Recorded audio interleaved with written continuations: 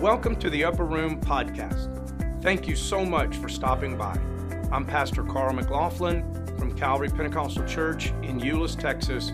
We're located in Dallas-Fort Worth, where 8 million call DFW home.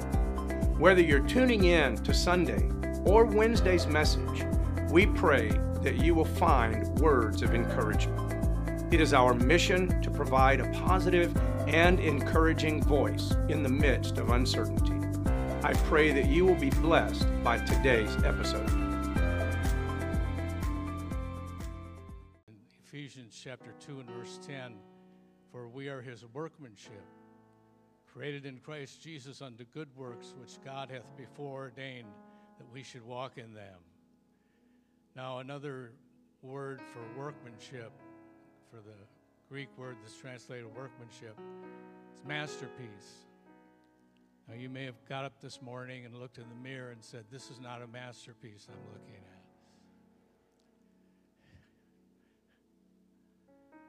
You had to do something about that, didn't you? We all have that problem. But God can make something beautiful out of our lives. We're just so fortunate to know God. You're so fortunate to be in a Oneness Pentecostal church.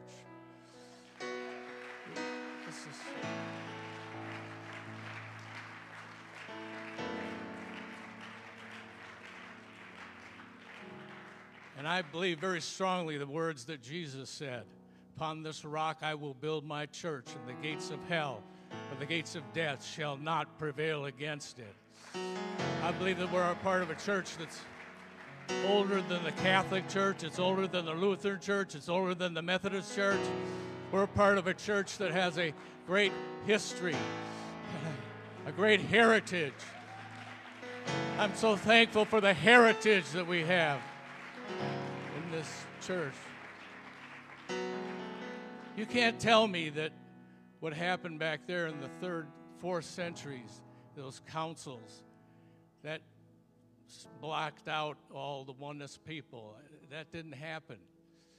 As a matter of fact, there was a fellow by the name of Epiphanius who wrote in 375, and he pointed out many oneness groups that were in existence at that time.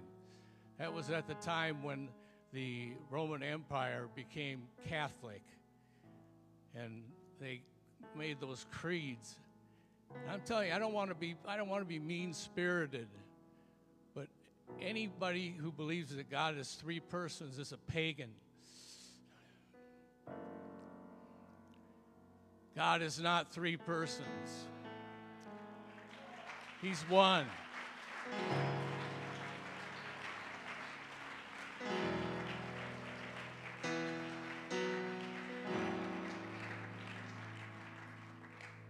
Therefore, if any man be in Christ, he is a new creature. Old things are passed away. Behold, all things are become new. We're living in a time when the church, I believe we're going to suffer some things in the future here. But God's going to take care of his people. God's going to take care of his people.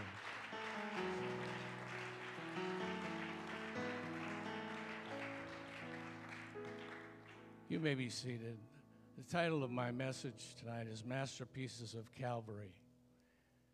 And I've been fortunate to, hey, that's pretty good.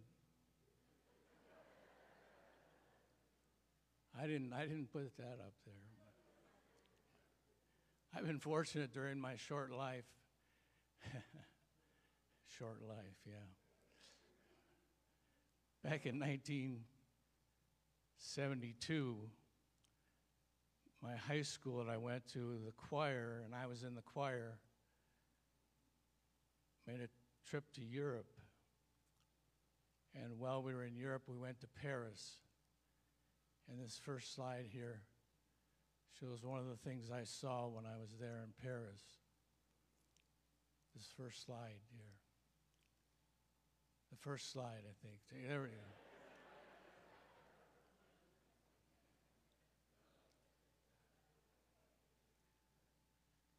everybody all right back there? Okay. Mona Lisa. You're all familiar with that. It took Leonardo da Vinci quite a few years to paint that. He started in 1503 and he ended up in 1519. It's a masterpiece, and I remember standing at the Louvre Museum in front of that masterpiece, and I remember looking at it and thinking, wow, this is probably, somebody would probably spend millions of dollars on this. But I wouldn't pay $10 at a yard sale for it myself.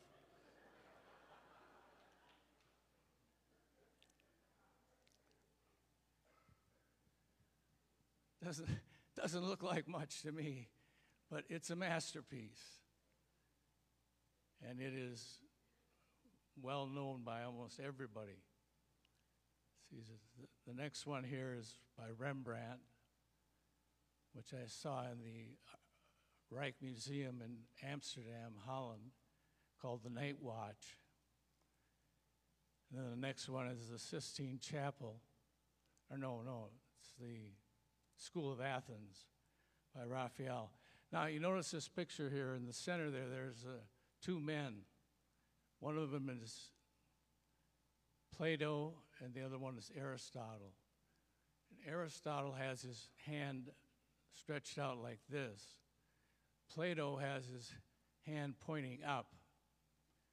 Now, Plato was close to what we believe. In other words, he believed that the intangibles rule in the universe. And we know in the scripture that everything that's been made was made by something we cannot see, something intangible. And this is a very great masterpiece. It's in the papal apartments. I think my wife and I, didn't we see that when we were in Rome? And then the next one's the Sistine Chapel. They wanted us to be quiet in there. But there were so many people, and they didn't want you to take pictures. And everybody was taking pictures. And it was something. But he went from 1505 to 1512, Michelangelo painted the interior of the Sistine Chapel. It's considered a great masterpiece. And this next one, back in the mid-70s, I actually saw this. It was on tour, and I saw it in Seattle, Washington. It's the burial mask of King Tut. I remember looking at that thing and looking for a flaw in it, and just amazed at the beauty of it, and amazed. And then when you consider that this guy was just a minor pharaoh, he wasn't very, he didn't have a big brain or anything like that. And when you consider all the great masterpieces that have been lost, other burial masks of greater pharaohs that have been lost in history. But this thing impressed me. I've seen a lot of things, been to a lot of museums, but this burial mask of King Tut was the most fantastic thing that I've ever seen. And that's the end of the slideshow. What should we do next?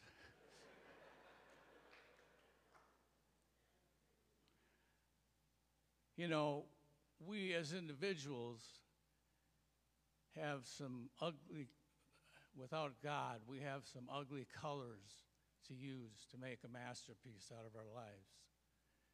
The ugly colors we have is the lust of the flesh, lust of the eye, and the pride of life.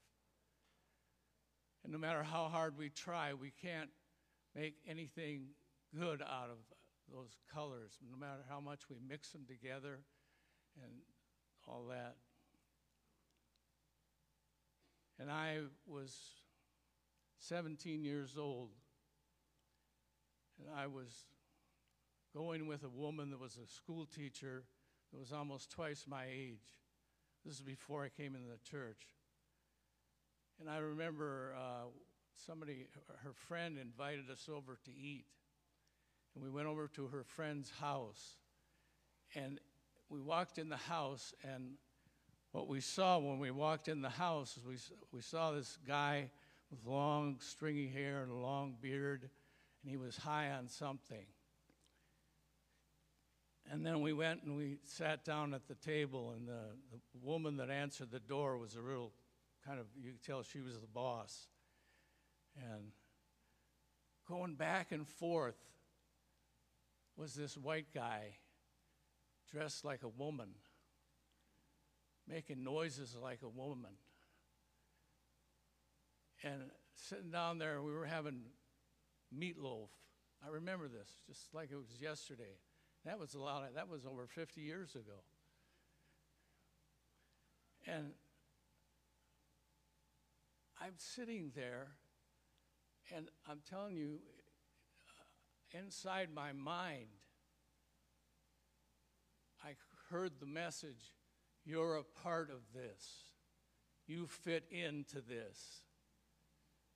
And I was fighting within my own mind this reaction, you're a part of this.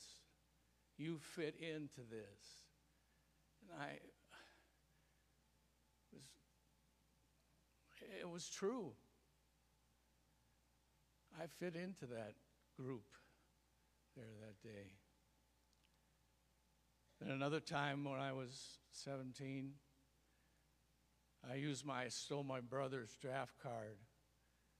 We had about the same measurements, you know. And I went into a bar. And I remember that bar, it was kind of a small bar, and there was a small area there, and it was just crowded with people, and there was loud music going on. And I remember standing there and looking at that crowd of people and seeing imps. I honestly, God, I saw,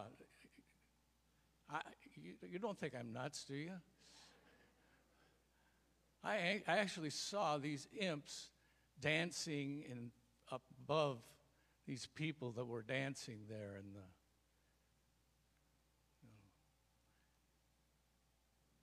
God had mercy on me, led me to a Pentecostal church. I didn't deserve the mercy of God. I didn't deserve anything but death. But God had mercy on me. And he led me to the church, and I received the baptism of the Holy Ghost. And that's kind of like light. And I was baptized in the name of Jesus. And God began to make...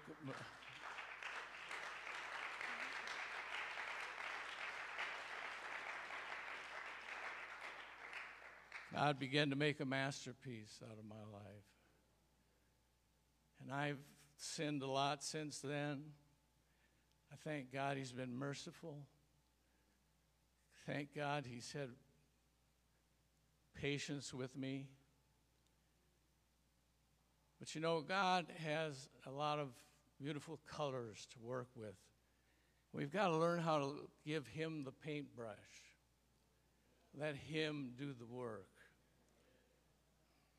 Because we can't do it. We don't have the ability. We just don't have the ability to do it.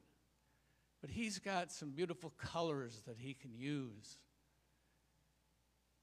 He's got the color of faith. He can put faith in our lives. Virtue, knowledge, temperance, patience, godliness, brotherly kindness, charity, healing, salvation. If we feel hopeless, he can put hope into the picture of our lives. He can give us peace, and he can give us happiness. And if we get fearful, he can paint the beautiful colors of power and of love and of a sound mind.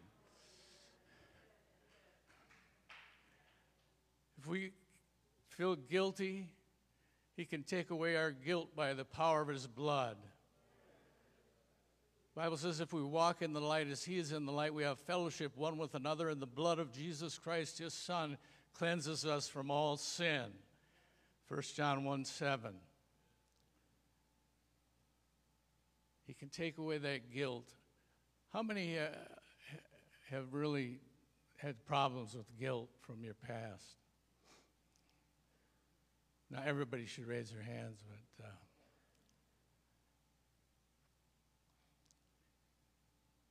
God can help us through that. The best thing you can do is come to church. Don't sit at home and watch it on the laptop. Let God move with his presence. Let him do something for you. Take away that guilt.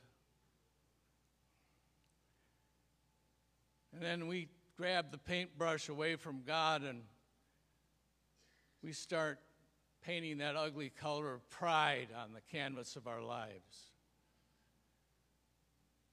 I'm not talking about pride where I'm better than you. I'm talking about pride where I can do it without you.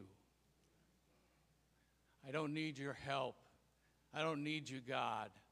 We need God desperately. We need God.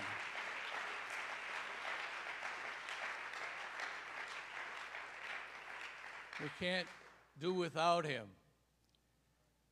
And then almost everybody here that's over 10 years old has dealt with bitterness. Bitterness because somebody did you wrong. And you find it so hard to forgive. But with God, all things are possible. You can forgive.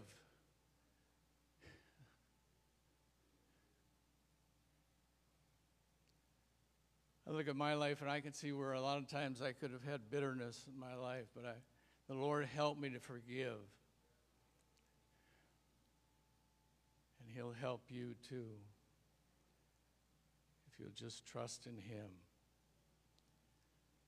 Now, another thing that we saw when we were in Paris was we saw a place called Montmartre. And it's a place where aspiring artists come and show their wares. There's a square there, and there's artists all around that square, and you could walk around the square and see their paintings. And this story is about a painter, a young man who wanted to make money just off of his painting, but he wasn't good enough. And because he was depending upon his painting, they turned off the heat in his apartment, and he somehow scraped together enough money to get the canvas and the paints for one last painting. And he said, this is going to be my masterpiece, because he realized that he was sick and that he didn't have long to live. And so this woman in the area, who was a very ungodly woman, she was a brazen woman, very ungodly, prostitute. She was bad to the bone. She volunteered to pose for him because she felt sorry for him. And he began to paint her. And it took quite a few sessions. And he would take this old rag and he'd put it over the canvas when he was through with the session. And he told her, when I'm finished, I'll show it to you. And so finally, one day, he said, I'm finished. And she came and knocked on the door. And he opened that threadbare apartment and went over and stood by the painting and lifted that old rag up off of the covering of the painting. And she looked at that painting. She stared at it. And after a while, she began to curse violently and left the building. Shortly after that, the young man died, forgotten. But that painting stayed in that woman's mind's eye. And she couldn't go to sleep that night thinking about that painting, because somehow that penniless dying artist had somehow painted her as a virtuous woman. That's why she cursed so much, because she knew that she wasn't that, what he painted. And she couldn't get that out of her mind. And finally she decided, if he has that kind of faith in me, I'm going to be the way he painted me. And she became a very unselfish woman, and she got married, and she was known for her good works, and she was just a changed person. Everybody thought it was a miracle that she was changed. But you know, that was a masterpiece because it lived on in that woman's life. But there's another painless dying artist 2,000 years ago.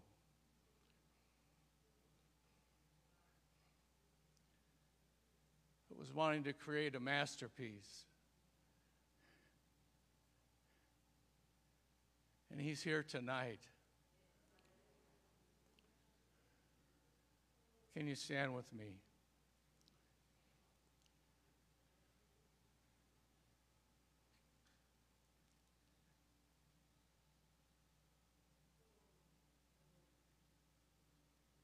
If you feel like you need some work on your masterpiece, I want to invite you to this altar here tonight. I think we all need work on our masterpiece.